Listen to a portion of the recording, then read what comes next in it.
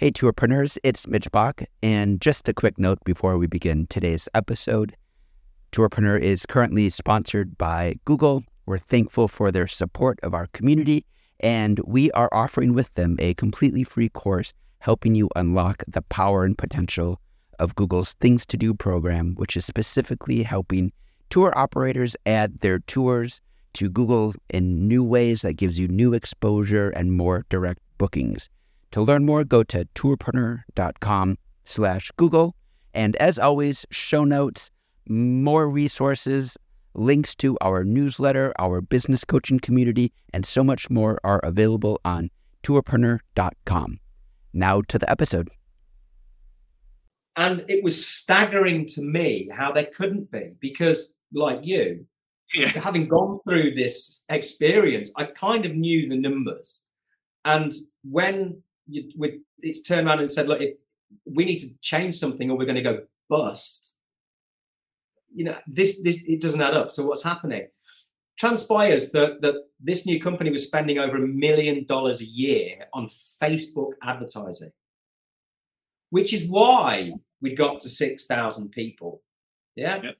And then Facebook changed its algorithm. Yep. And overnight, the inquiries went from bursting at the seams to virtually nothing.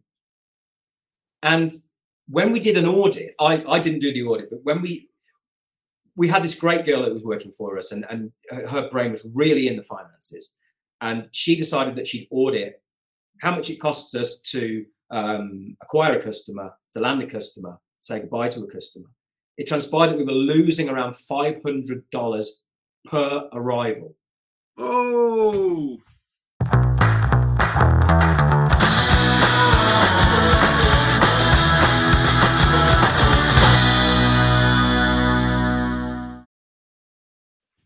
Good morning, Tourpreneur community. We're greatly welcome this morning to welcome Steve Williams of Trunk Travel. Steve, you're based in Thailand? That's correct, Peter. Yeah, it's a pleasure to join you today, and I'm coming to you live from Bangkok. Yeah, so Steve's operation, it's both a tour operator and a DMC, and what Steve is about is creating positive impact in travel through responsible travel. So we're going to get a bit into responsible travel later, but just to give you a background what Steve does at the moment, it is unforgettable journeys for travellers who are looking to enjoy impactful, once-in-a-lifetime experiences through several countries: Thailand, Cambodia, India, and Vietnam. Luckily, I've been to all of them, so we can have a bit of a chat about each destination. It's mostly off the beaten track experiences, people who are searching for opportunities to push the boundaries of what they're going to experience in a destination, and they're going to connect with the locals, the real getting in touch with people on the ground. Steve's been about for quite a while.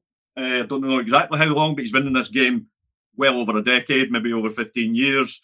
He's looked after well north of 10,000 customers, both as a tour operator and as a DMC. He's got a slightly unusual story, which we're going to get into, on how he ended up where he is at the moment. Or is it unusual? We're tour operators. We all fall into this from many, many, many different directions. There is no education, there is no course, there is no career path to becoming a tour operator that I know of. We all fall into it from all sorts of ways, and Steve certainly fell into it from an unusual way. So we're going to cover off how Steve got into what he's doing now. So Steve, give us the start of the story. How do you end up sitting where you're sitting? Yeah, it is a bit of a baffling getting there story, to be honest with you. I was working, I'm originally from Coventry in the heart of England, and travel has always been one of those side passions of mine. I've always loved traveling. Ever since I was a kid, my parents always took my brother and I away on holiday. And when I was at school, getting into some sort of hotel management type course was where I was really headed. So travel's always been in me. It's always been something I enjoy. I love aviation anyway. That's a kind of a side geeky thing that I have going on as well. So I was working within the advertising sales industry in the UK, obviously nothing to do with travel whatsoever. And it was a high pressured but high paid job. So it was a lot of fun, earning a lot of money, living the high life. But I knew that inside me it was slowly eating away at my soul. It was long weeks. It was long nights. It was too much alcohol. It was really burning the candle at both ends. And my partner and I was with my partner at the time. We were living down in Brighton, and she's a career police officer, and she and I both are big travel enthusiasts, and we decided that why don't we just take a sabbatical? We'll take 6 months off work. We'll go traveling. Now, for me, that was an easy thing to do. I'd worked with a company that I was with at the time for 10 years, and for me to take 6 months off wasn't a problem. For her, on the other hand, for her to get the required amount of time away from the force, she had to agree to dedicate a set amount of her traveling time to volunteering, which I think is a brilliant concept that more employers should embrace that type of thing. And in all honesty, it wasn't something that I even knew existed, international volunteering travel. I never looked into it. I'd never heard of it. So I said to her, if you want to go down that path, fine. You're in charge. You can command that part of the ship. The rest of it, I'll set up the itinerary. So she jumped online. She found a small volunteer travel organization based in Thailand. And that was going to be the start of our around the world trip, we decided that we'd begin the trip with the volunteering element. That meant that we spent 2 months in Thailand at the start of this trip. And she chose to help with teaching English in some rural village schools in Thailand. And then we were going to work in an orphanage that was actually set up in the wake of the Boxing Day tsunami that happened in Thailand in 2004. So I agreed to go along with her. Teaching wasn't really my thing. So I chose to work with domesticated elephants that were living in rural villages in northeast Thailand.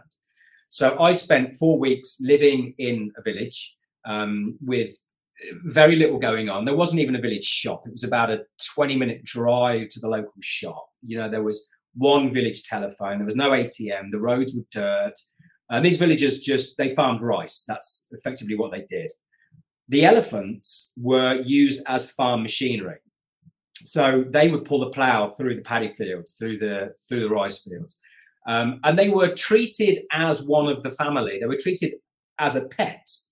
They'd live in the garden, obviously, and they were exercised regularly. They were fed well. They were looked after. These things are expensive. And to a rural community like that, they need to make sure that their farm machinery is well cared for.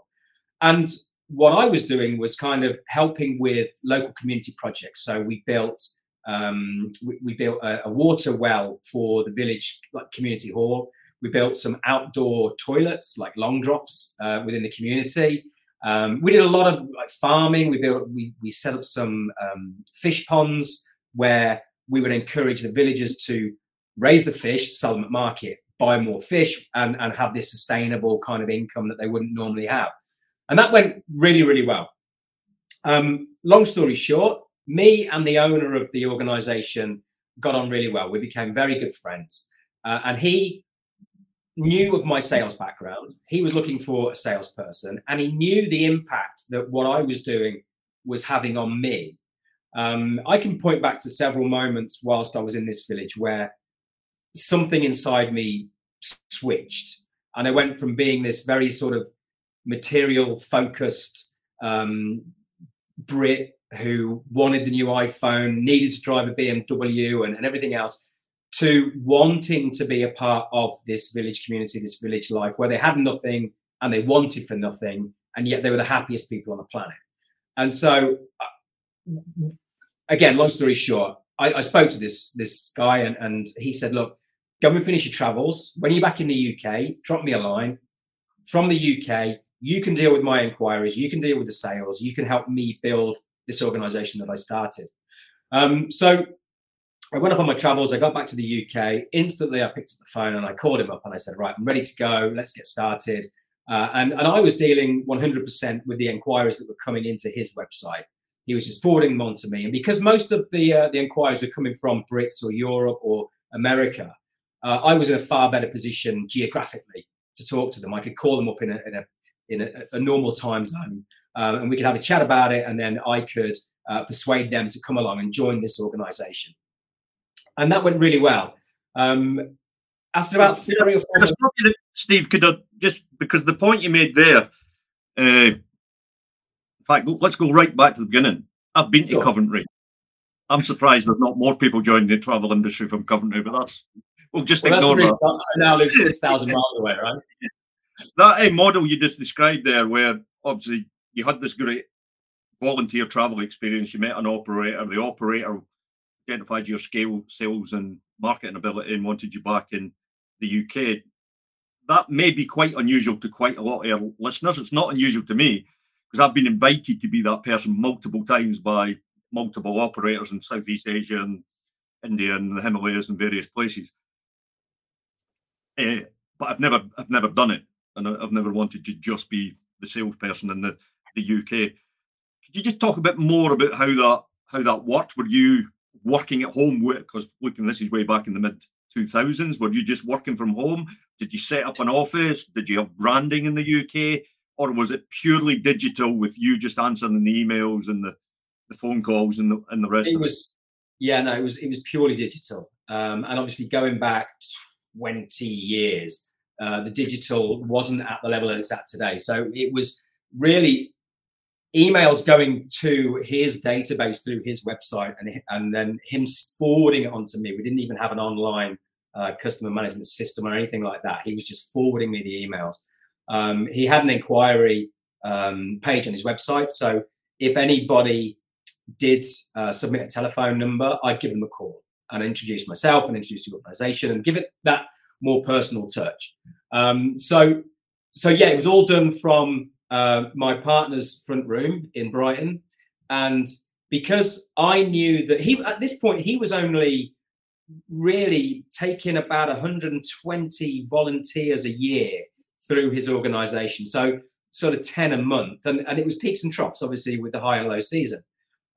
So he wasn't really in a position to be able to give me a salary. So I had little sort of eBay side hustles going on as well, where I was flipping things on eBay. But it was nothing like the salary that I was earning from my previous job. But that didn't, through the effect that I'd had during my time as a volunteer in Thailand, I wasn't bothered. As long as we'd got enough money to pay the bills and feed ourselves, I knew that what I was doing ultimately was leading to something good. And so the money side of it, I didn't look past the next day. It never entered my head about where is this going long term? Is this something I'm going to do in the future? It was all about the here and now and knowing, and I put my blood, sweat and tears and 14, 16-hour days into this, knowing that I wasn't going to get paid. But because I did it, because it just became my passion. So it was very easy. But it was all done from a living room. It was all done on my girlfriend's phone. It was all done by email. And occasionally I'd go and meet people if they were local to Brighton or if they were in London. We'd arrange to meet up in a cafe in London or something like that and have a chat face to face so that they knew I was legitimate, because obviously back then buying things over the internet was always that sort of grey area. Where's my money going to go and things like that. So that was the way that a lot of people found comfort, was talking to me on the phone, or we might even have a Skype conversation or meeting people face to face. But yeah, it was nuts and bolts. So the sort of lessons here for our audience, particularly, and we are starting to get growth in our audience coming from developing destinations. So there's quite a lot of African operators joining, quite a lot of Asian operators joining. Obviously, the Europe and USA is still in the majority, but we are starting to get quite a lot of operators joining from these different destinations and developing destinations. The sort of lesson here is quite a simple one, I think, is really pay attention to your customers, because one of your customers could end up being a business partner or a salesperson, because if they're so inspired by what you're doing and the impact you're making, they may actually end up in your business. Absolutely right. You never know who that next person, that next email is coming from. It's bizarre. We had Senator McCain's daughter on one of our trips. She did some volunteering, and we didn't know. We just knew that we used to joke that was she from the family that invented the microwave French fry, but it turns out that she was the daughter of Senator John McCain in the USA. So you just don't know. And You're absolutely right. You have to treat everybody like they are going to be your next investor or your next business partner or something like that. Yeah. So once you got kicked off of that, you were living day to day, like inspired day to day. You weren't worried about the financial side of it. That doesn't last forever. That's just human. That's just human. We're human. And either the burn of the excitement and the motivation drops, or the financial necessity kicks in, or a combination of both. So what happened to change? Well, yeah. Now, excuse me. The guy who founded the organization, his name's Dan. He called me up one day and he said, "Look, you've done really well. I'd grown the company exponentially in terms of bookings." And he said, "Look, I appreciate I've never paid you any money. Do you want to come over to Thailand, see if you can do it here? I can afford to give you a Thailand equivalent salary. Come here, give it a try, 3 months, come over on a visa and see what you think." And he said, "I'll set you up with a small apartment in a little town called Chatham. It's about 2 hours south of Bangkok, which is where he was based." And I obviously jumped at the chance. I had to buy my flight. I had to buy my visa. But he said, "When you get here, you can stay with me for the first week. We'll set you up with some digs and everything else." So I said to my partner, "Look, I'm going to go to Thailand 3 months." And she knew what this meant to me. So there was no stopping me in any way. She was fully behind me. I went out to Thailand, and true to his word, he set me up with a lovely apartment overlooked the beach. And this thing was about equivalent now of about £200 a month. Then it was probably half that. So we were paying nothing. And he paid me then, in today's money, about £500 a month, just in sort of general living costs, which is fine to live on here then. And it went really well, obviously, because we could work together for a certain part of the day. But my day really started about now, which is coming up to, well, it's about 4:30 in the afternoon here. So that's when my day started. When Europe and the UK woke up was when I started work. Prior to that, we'd be having meetings about how we can grow the business and so on and so on. And it was really then getting into the nuts and bolts of the business and finding out how everything works that kind of ignited the entrepreneur side of me. And I wanted to know more about that. And how does this work? And how does that work? And so he was drip feeding me information about how he set it up and how it works from that side of thing. And I just found it all very, very fascinating. I grew the business exponentially. So we went from about 120 a year to over 1,000 within about 12 months. And that's because he had a dedicated salesperson who had a passion for selling that product. And so then it was coming towards the end of the 3 months. Steve, could I just jump in there again? I've got a bad habit of jumping in, sorry. But when I hear things that are relevant for our audience, I really want to ram the point home. You know what I'm like. One of the things we get from the audience all the time is we haven't, because they're small and they're growing and they're not producing enough income to get a salesperson or get the marketing paid. Something you just said, you went from 100 clients to over 1,000 clients, and that's multi-day trips. Yeah. So I'm getting over to your audience here. You're entrepreneurs, you're business people, you're in the game of risk. This is a risk-based. If you're in business, you're in risk. A lot, from my impression from meeting literally now thousands of operators, be it digitally or face-to-face, surprisingly, a lot of them are quite risk-averse. And I've never been able to build a business by being risk-averse. And that move of hiring a salesperson, this guy was lucky enough to get you who worked for nothing for a certain period of time. But even if you finance, borrowed, and scrape the money together, if you get the right person, they're going to grow your business way more than what they're costing your business rapidly. And so many operators don't have that dedicated, and it can be marketing or sales, or it can be a combination of both. Invariably, it is a combination of both there. But that individual can really launch your business, because a lot of community, as you know, are not salespeople or not marketing people, and they have no ambition to be sales or marketing people because they love the experiences, they love delivering, they love guiding. But that is why the business never grows that quickly, because they're out guiding all the time. So I'm just trying to get across to the community here is like, it's big boys games, big girls games. You're in business, risk has to be taken, and there is no better risk than employing sales and marketing. Sorry for I couldn't agree more. I think Dan fell very lucky with me, and I'm not trying to blow my own trumpet, but I had a checkable history in sales, successful sales, and I absolutely fell in love with what his goals were, what his ethos was. It just sat right with me. I was probably one of 1,000 that had gone through his organization before he found me. And entrepreneurship, having your own business it's risk every single minute of every single day. But it's finding the right salesperson to grow a business in that short space of time. If you can find anybody who loves the product as much as I loved that product, then they don't even have to be a salesperson, because the passion for it is going to come across in their voice when they talk about it.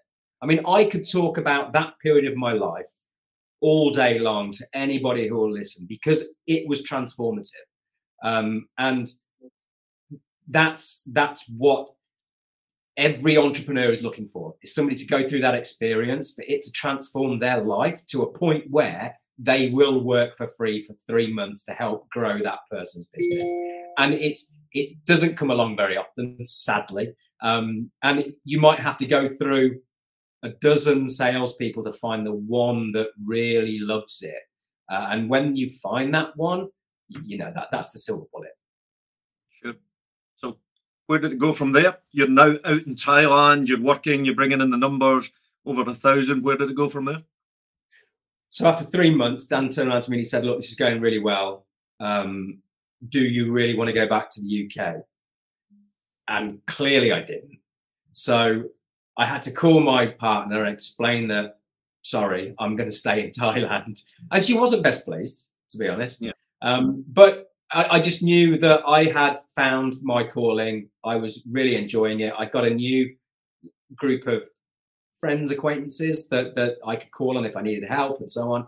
And it went really well. So because I'd then grown the business very well, so I'm fast forwarding sort of 12 months now. Dan decided that he wanted to kind of shift away from the experiential travel, the volunteer-based travel, and he wanted to open a DMC element, which was going to be totally profit-focused. And because a lot of this was going to be sales orientated, so it would be contacting outbound travel companies and so on. The sales side of it. Could you just take 2 minutes, 1 minute, and just describe, because a lot of our operators don't understand what a DMC is. Just describe, and there's multiple definitions of a DMC in different destinations around the world. So from a Southeast Asia point of view, what is a DMC? Okay, from our point of view, the simplest way to describe it is that a large outbound group travel company, and I'm trying to think of one now, companies like Gap 360 or Real Gap, who send out, let's say, backpackers on a gap year, they would use a DMC on the ground in that particular country. So if gap year students are taking 3 weeks to come to Thailand on a budget backpacker trip to explore, to have fun, to see the culture and everything else, that tour on the ground would not be run by that travel brand. They would employ the services of a DMC. DMC means Destination Management Company. So the DMC would welcome the customers under the brand of the company that backpacker booked with. So the customer doesn't feel the bump, doesn't see the crease. As far as they're concerned, they booked with Real Gap. Real Gap is looking after them on the ground whilst they're in Thailand. But that's not always the case. So big companies like G Adventures, Intrepid, Explore, all of those big brands, they do this. It's a model that works. We're the experts on the ground. And so they just use our expertise to help manage in areas where they might not have their own ground teams. Does that answer it? Yeah, no, for sure, that's exactly correct. But there is another model just for operators, for people looking to develop outbound multi-day, where you're taking clients from your destination to other destinations. The way Steve just described it is the most common way, and it's probably the easiest way. And contracting a DMC who's got experience on the ground, it probably is the easiest way. Because I'm relatively stupid and I've done a lot of daft things, I always did it the hard way. I didn't use DMCs, and I would go to the destination and I would work with operators. Then I would contract direct to the operator on the ground, missing out the DMC. Both have pros and negatives on them. My route of doing it was more costly to set it up, but then probably was less costly going forward. Yeah. And plus, I enjoyed the travel, so that was one of the other reasons doing it. If you're new to outbounding or you're just starting to get into outbounding, I would recommend going through a DMC because they will save you so much pain. Agreed. So carry on. Yep.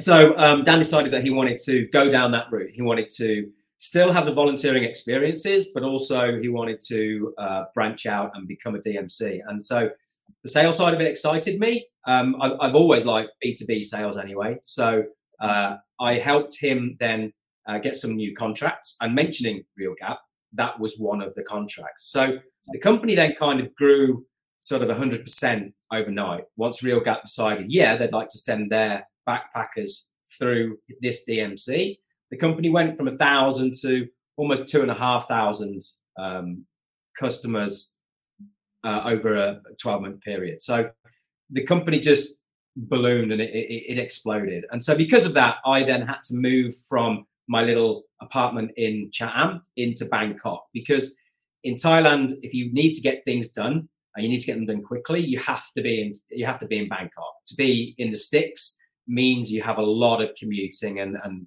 Bangkok's synonymous for a lot of things, and traffic's one of them.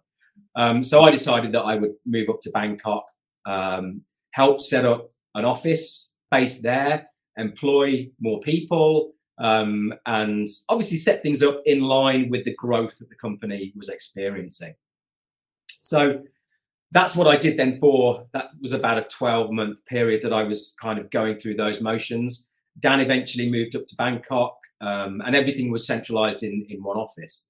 But then during this period, it dawned on me that I'm going down a route that wasn't the reason that I moved to Bangkok. My heart, my passion lay in the experiential travel, in working with rural communities and helping the elephants and helping supply volunteers for childcare and teaching English in rural places.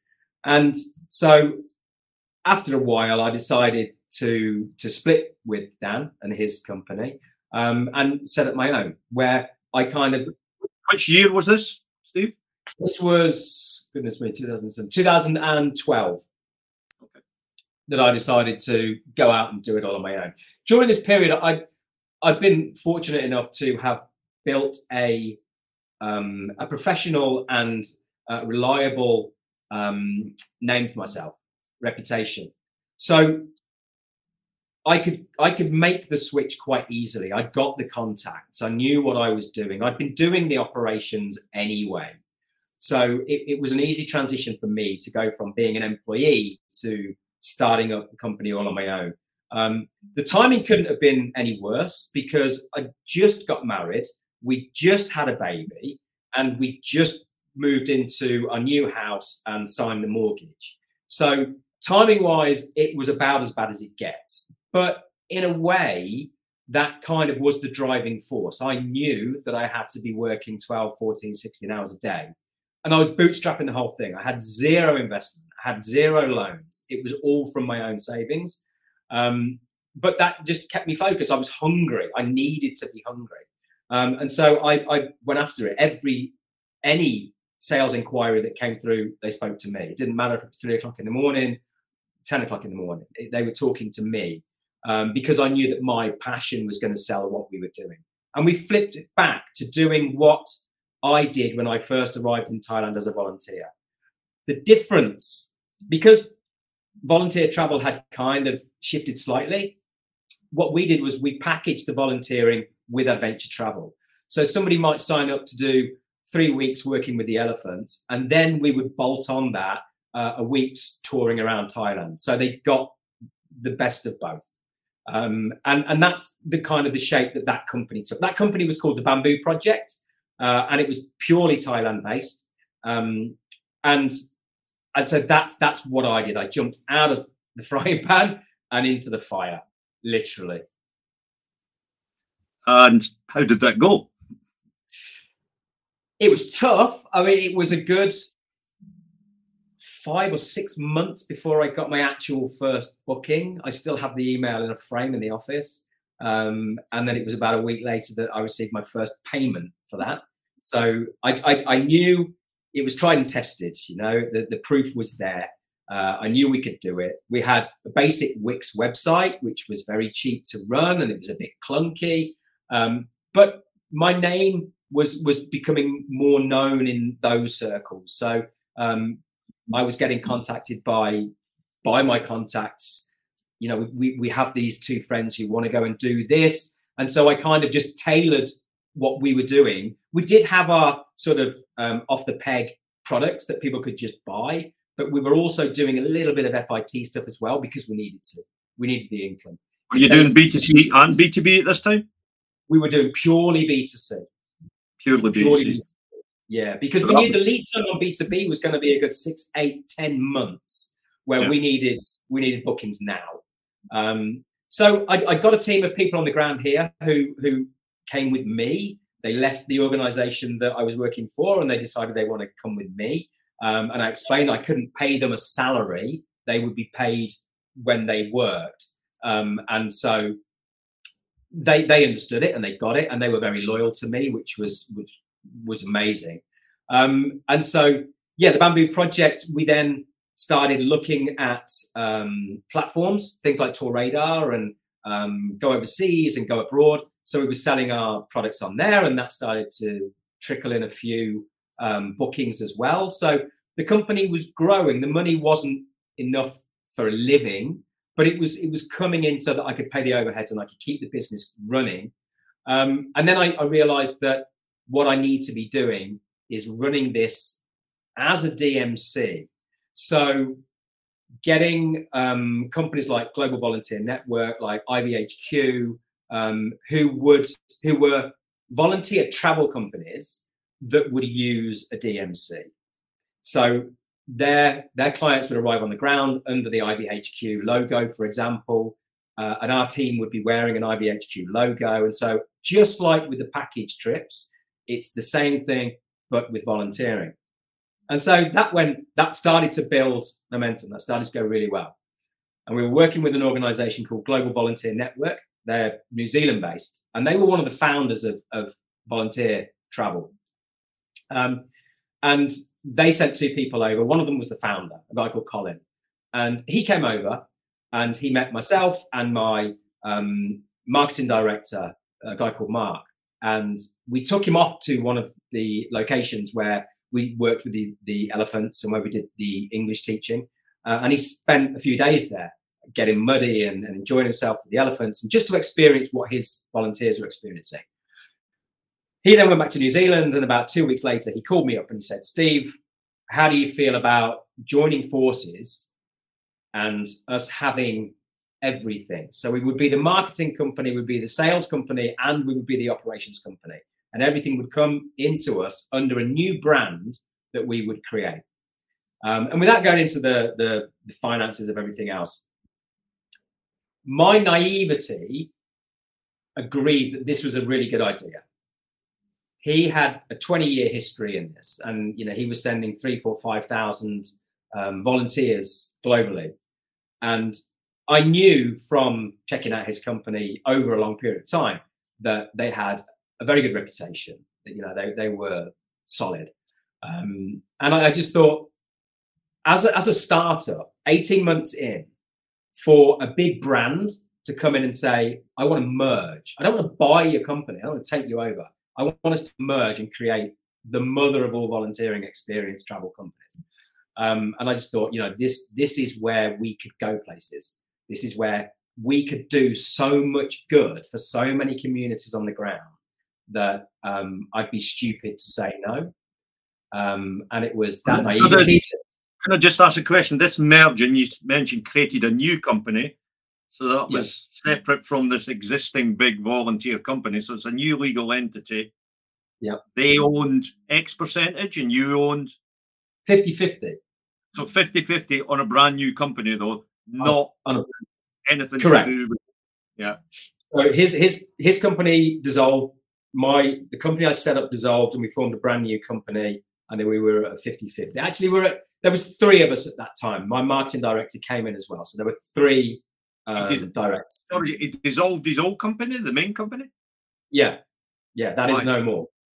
Yeah, why did it dissolve? I think, in all honesty, I don't know, but I think he thought, and this is my opinion, I think he thought he'd taken it as far as he could and wanted a fresher approach. Travel was at a time where it was kind of going through the technological changes. His website was very 1980s when he started it. And I think he saw this as a clean slate to become modern and to become fun and to build a community. He has 600,000 likes on Facebook. It was a big concern. So I could go from having 3,000 likes on Facebook to 600,000 likes on Facebook. And I just, in my head, we could do so much good in these rural communities, help so many more people, help so many more elephants. And I didn't do my due diligence to the nth degree, which is, I've paid for that in the long term. Anyway, we started off together really well. And we started off doing experiential tours, which was what I was saying before, with the volunteering and then tagging on an adventure trip at the end of it. And that went really well. And then it was decided that we'd kind of split these products into an 18 to 49-year-old bracket and a 50 plus. And then this is where the marketing kind of took over. And it because marketing's never been my thing. I'm seriously scared of technology. I just kind of trusted that these two who had the marketing nous and the experience, they would know how to do it and what to do and where to do it. And so I left them to it. Whereas I was more operations and sales. When the inquiries would come in, I'd deal with that. I'm making sure that there is square pegs and square holes on the ground, which is what I loved. I've always kind of been a problem solver, I guess. But what I didn't realize was the amount of money the company was spending on marketing. And when it was revealed to me where how things were going financially, that's when the cracks started to appear in the relationship between the directors. How long did that take? It was about 18 months in, and it was about 2 years that the big split happened. And what was the scale of the new company at that? What were you dealing with customer-wise at that point? At our peak, we probably landed about 6,000 customers in 4 countries, which was India, Thailand, Vietnam, and Cambodia. So it was pretty big. We'd have 5 groups arrive. I mean, that's substantial. You're bringing 6,000 customers into Southeast Asia developing destinations. That's a substantial number of multi-day customers to come in. Absolutely, yeah. And bearing in mind, I'd gone from 1,500 with my original employment to, I'd say, maybe 500 when I launched my first business. And then within 18 months, from 500 to 6,000, it really peaked. So what I didn't realize. You've really piqued my interest here, because 6,000 customers multi-day into Southeast Asia, I'm running the numbers in my head, and I know the profit in there, but I have a sneaking feeling you're going to tell me there wasn't profit in there. Well, there wasn't. And it was staggering to me how there couldn't be, because like you, having gone through this experience, I kind of knew the numbers. And when it's turned around and said, look, if we need to change something or we're going to go bust, this it doesn't add up. So what's happening? Transpires that this new company was spending over $1 million a year on Facebook advertising, which is why we got to 6,000 people. Yeah. Yep. And then Facebook changed its algorithm. Yep. And overnight, the inquiries went from bursting at the seams to virtually nothing. And when we did an audit, I didn't do the audit, but when we had this great girl that was working for us, and her brain was really in the finances. And she decided that she'd audit how much it costs us to acquire a customer, to land a customer, say goodbye to a customer. It transpired that we were losing around $500 per arrival. Oh, $500 per customer on a business doing 6,000 customers. Whoa. Yeah. He's well just going, getting a big bonfire, lighting it and throwing all the money on the fire. Well, absolutely right. I mean, if we had completely closed the business then, we'd have been better off. Yeah. It was just mind-boggling. For our listeners, you know what I'm going to say here. This is a brilliant example of the busy fool syndrome. Absolutely. We go fast, we go hard, we acquire customers, we grow the business, we grow the team, we grow the staff, we grow the technology, but we haven't done the basics. What is the cost of acquiring a customer? What is the profitability of a customer? That has to be done on a monthly basis at the end of your monthly accounts. So you know, if you're not doing monthly accounts, you need to be doing monthly accounts, and you need to be checking your cost of acquiring and the profitability per customer and profitability per booking. Because believe me, it changes on a monthly basis, because your supply in, the things you're buying in, constantly change. You haven't got fixed prices on everything. Fuel changes, electricity changes, some of your staffing changes, everything changes on a regular basis. So your cost of acquiring changes, and obviously your marketing cost, which that is a substantial tour operator budget for Facebook ads. $1 million a year is a lot. And one of my many beefs was we had all of our eggs in one basket. And as soon as Facebook changed that algorithm, it wiped us out. The basket had been dropped. And I'd said time and time again, we need to be looking at different ways of acquiring customers. It cannot be all on Facebook. And, whether or not it was ignored, I don't know. Because, once all this came out of the wash, my passion had gone. I didn't want anything to do with this. And it was agreed over, quite a period of time, that the only way to save the brand, the business was shot, right? But to save the brand with the 650,000 likes on Facebook, the 20,000 followers on Instagram and so on, was that we would separate the company. And I jumped at the chance of taking away the operations, which was my forte, and they would take away the marketing, which was their forte. The worst thing about this was when... Or not their forte, as we found out. Exactly, yeah. I mean, it was great. Don't get me wrong. It was great during the time. In terms of boots on the ground, I'm always looking at it from how many people are arriving in Thailand or arriving in Cambodia. That side of it, I leave that to the experts. Now I have an accountant. I have somebody who crunches the numbers. But I think all of these arrivals were B2C. You hadn't built another B2B pipeline during that. Or 100% B2C. 100% B2C. Which is another. There's another lesson here for our listeners. Not everybody likes B2B. Not everybody likes B2C. But I've always found the most resilient businesses have a combination of two. Like some B2B business and some B2C business.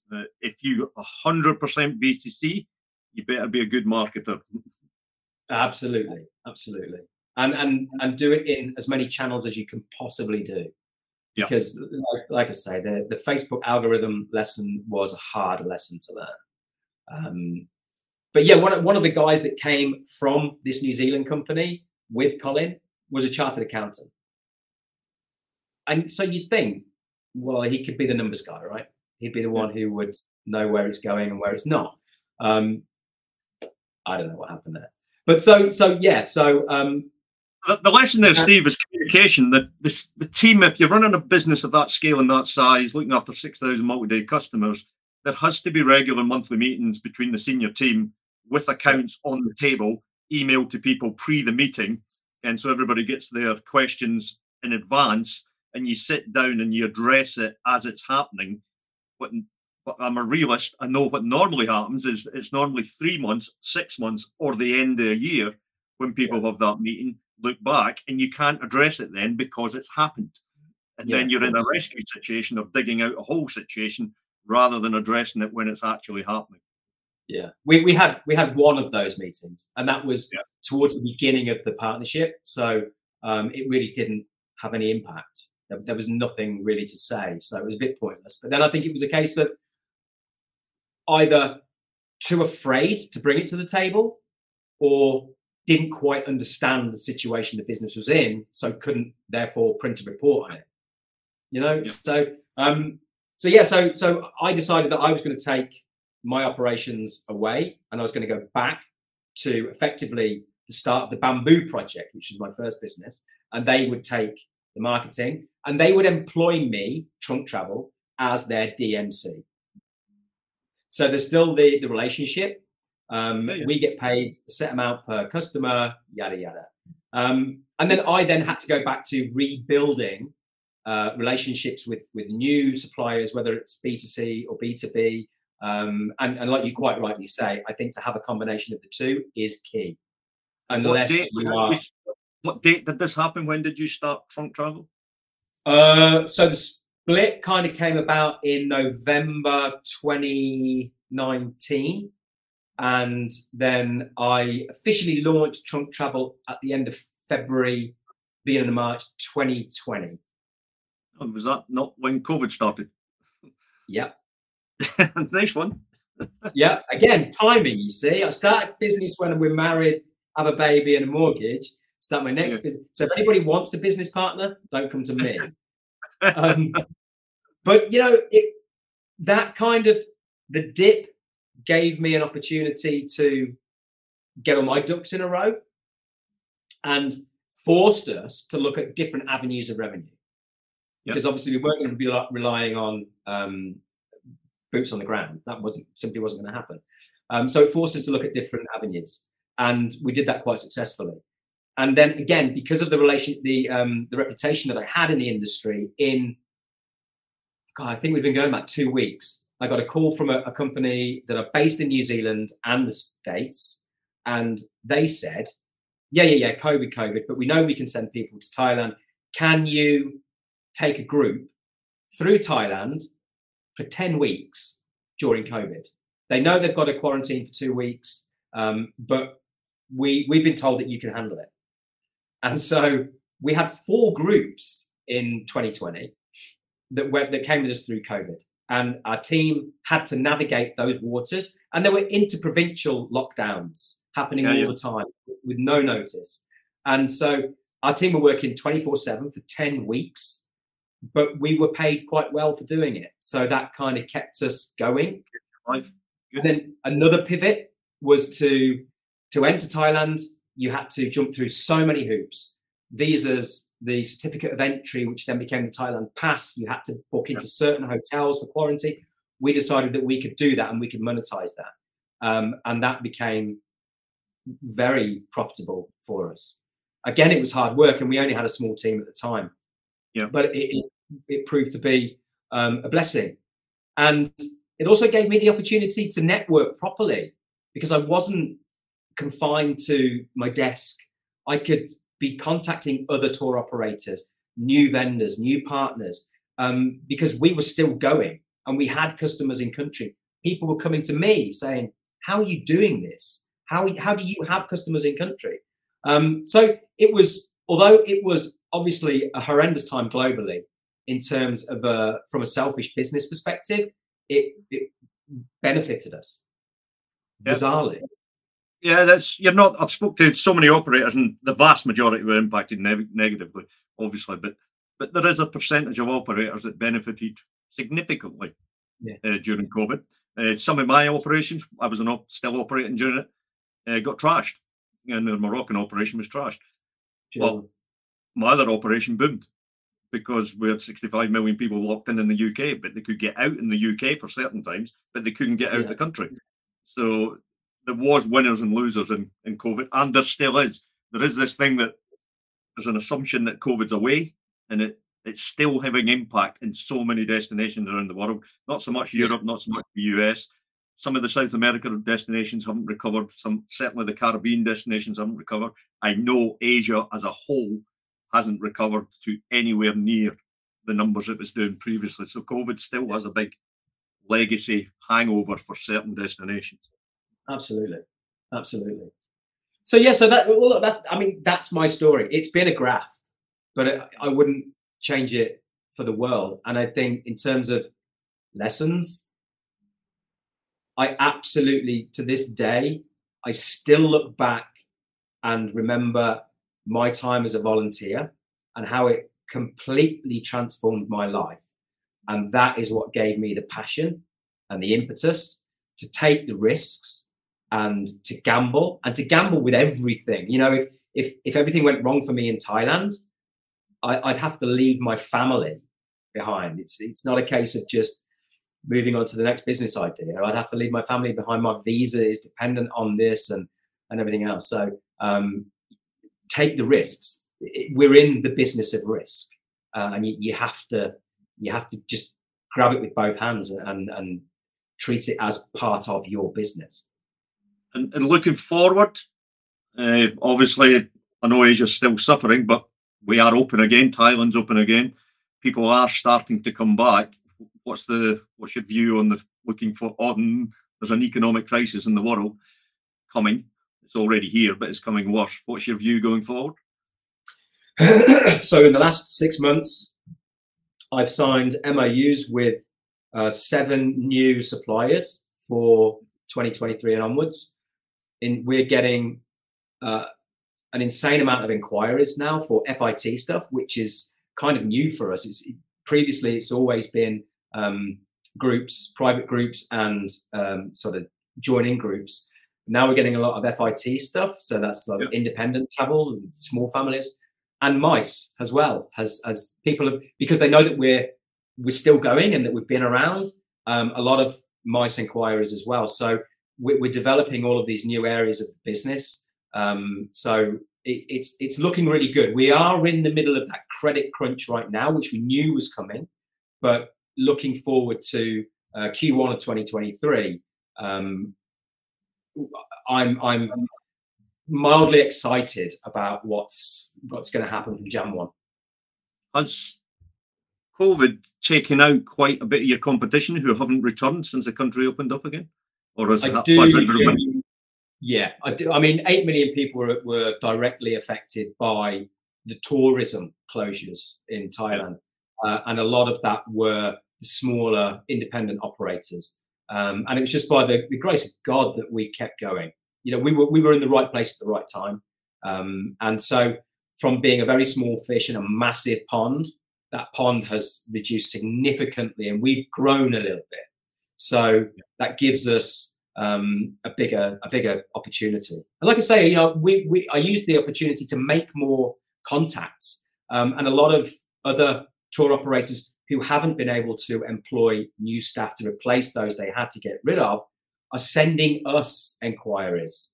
You know, they're complaining that they don't have the manpower or bandwidth to deal with this. Steve, you know, if you give me a bit of a kickback on a commission, can you take this on? And we'd be glad to. Yep, obviously. Yep.